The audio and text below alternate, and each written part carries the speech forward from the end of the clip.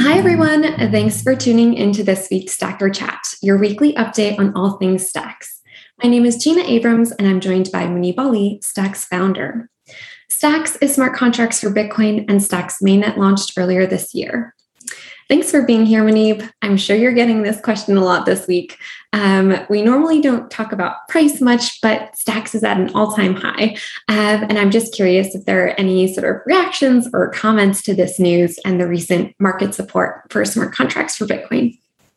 Yeah, so I don't trade. I'm not very plugged into that part of the world, and so just like other people, I actually woke up to text messages from friends, and they were asking me, "Hey, what's going on? Like, why is the price where it is?" And that made me actually check the price. Like, people ask me like, "Hey, what's the reason?" I honestly have no idea, right? Like, I'm just like one of you. I don't pay that much attention to the markets, but I personally, I think I'm very excited about the upcoming network upgrade. I think I don't know if the traders out there they look at these things, but how sophisticated they are in terms of like looking at, okay, there's a potentially pretty large network upgrade happening or something like that. But as far as I'm concerned, I'm very excited about this network upgrade. I think it will bring a lot of network capacity, reliability, a bunch of other improvements, and to see like so much community support for it. I think it was something like 100% of the votes actually support the upgrade, which is quite amazing to see. Absolutely. And I'd love to dive a little bit further into this upgrade and sort of what it means for the network. We've actually done some Stacker chats specifically on SIP12, so we'll link those out and more information below. But can you sort of summarize the importance of this upgrade, a little bit more on how it came to life and what we can look forward to once it's live on mainnet? Yes. So I think the background over there is we'll first have to go back to some of the design decisions behind the Stacks mainnet. So the Stacks main chain is actually optimized for decentralization, right? We truly believe in decentralization like Bitcoin.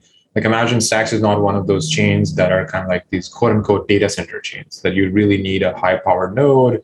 You need to be running in data centers. People can run Stacks nodes on a Raspberry Pi if they want, and they can run it from anywhere around the globe. Like this is not something where you need really high speed connectivity like a data center or a developed kind of like city that you live in. You can be anywhere in the world. You could be running it on a Raspberry Pi. And that, I think we want to be true to decentralization, just like Bitcoin is. So that was a really a core thing that we wanted to optimize for.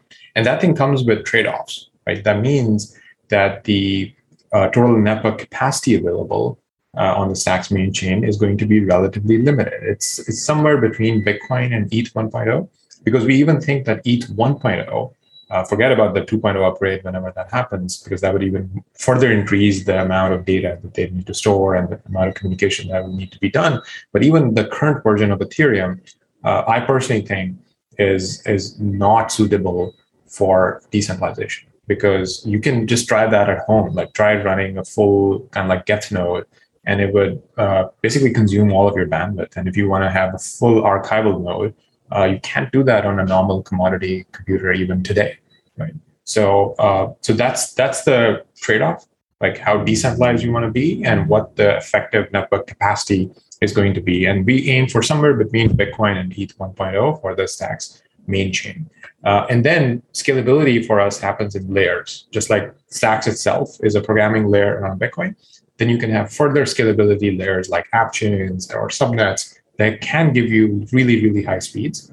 For example, some of the subnets proposals that are in the pipeline, they can give you, roughly speaking, Solana-like speeds, but they come with a decentralization trade-off. But because the Stacks main chain is optimized for decentralization, the use cases might be that, let's say, there's an NFT drop happening.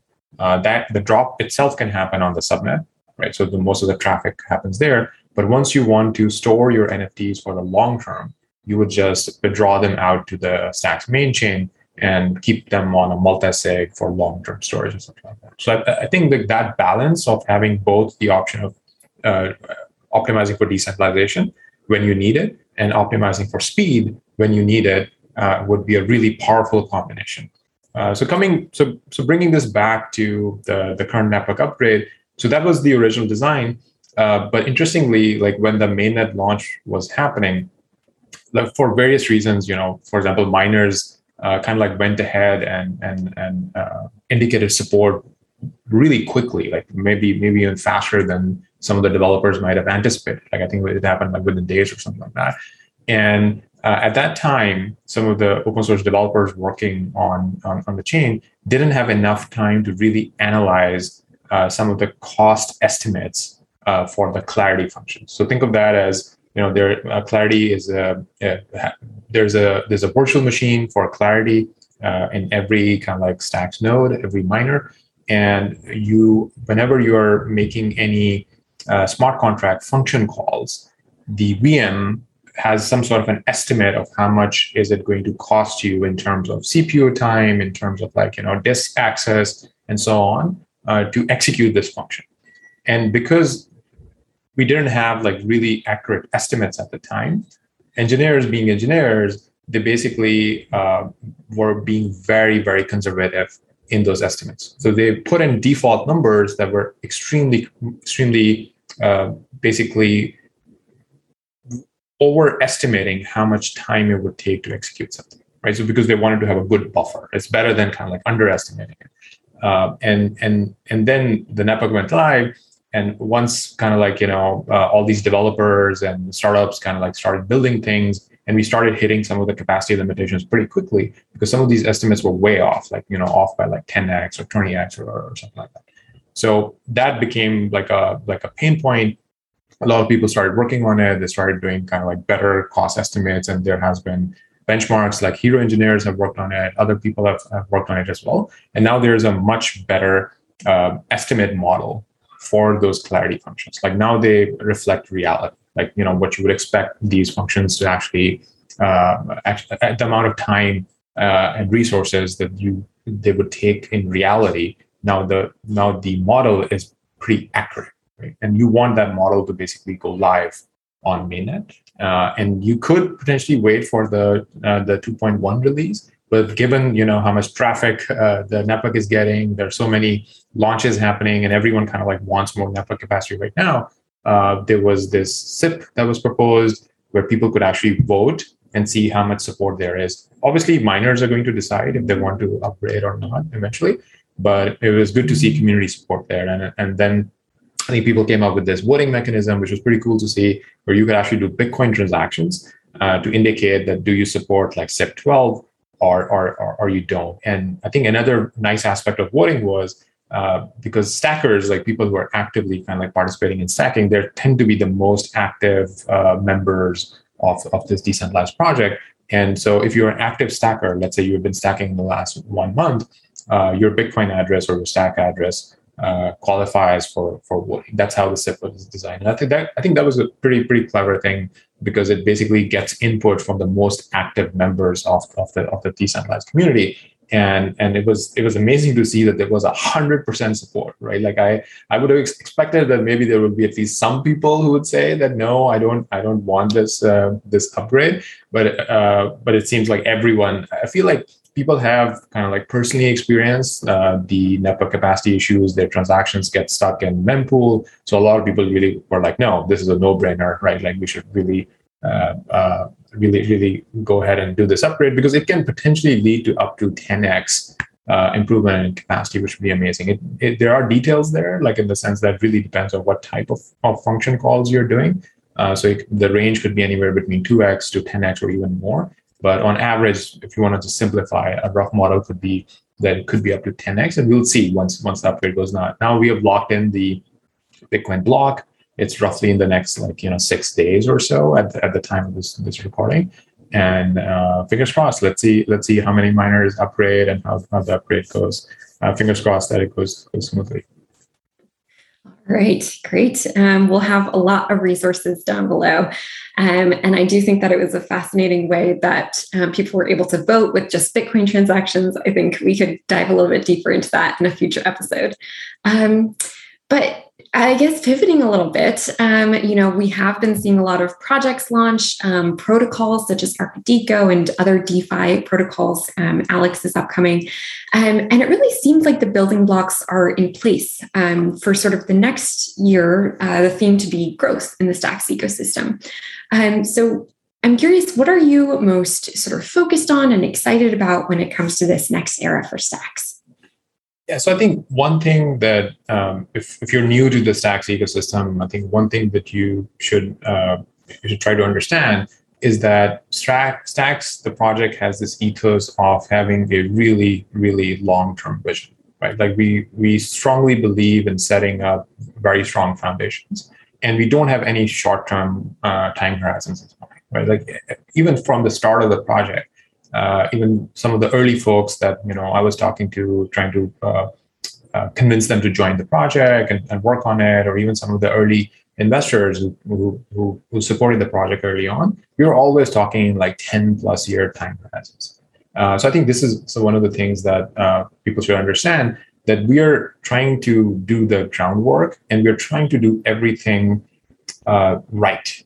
Right. And I strongly believe that pays off in the long term. So Stacks is not one of those projects which is, trying to cash in on a hype for crypto, or would actually make trade-offs that are good in the short term, but bad in the long term and so on. So I think that's a very, very important value that we have.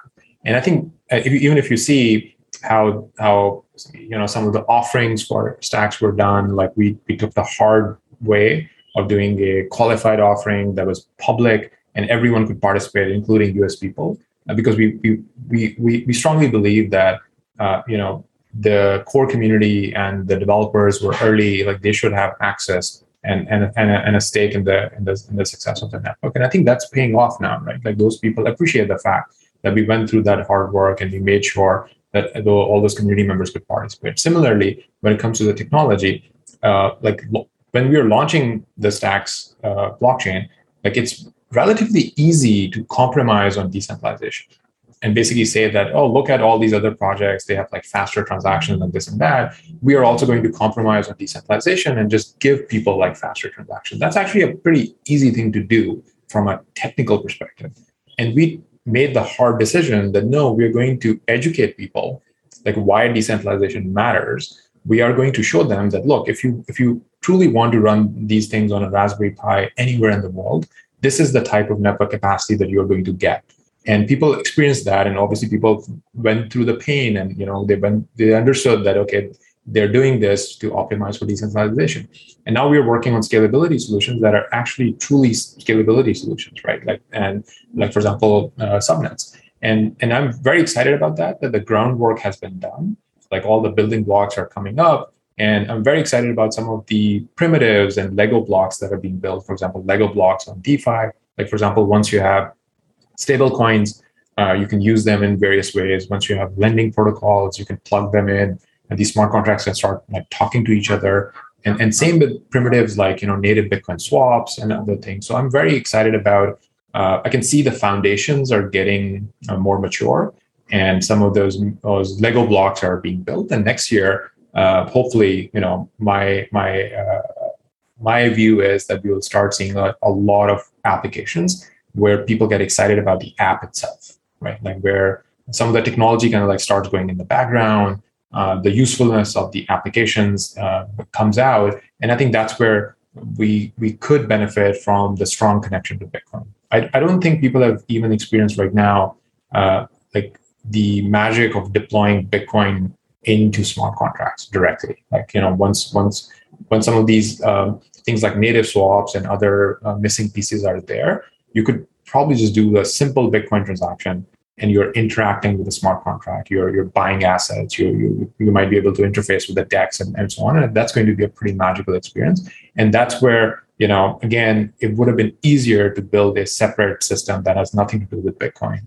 But because we took the hard path and we did the hard work up front, like suddenly I think every developer in the Stacks ecosystem would have access to $1 trillion or more of capital that is as Bitcoin, and it's just sitting there, right? So I think we'll start seeing some of the compound effects of those early decisions. And I think that's what I'm really excited about for next week.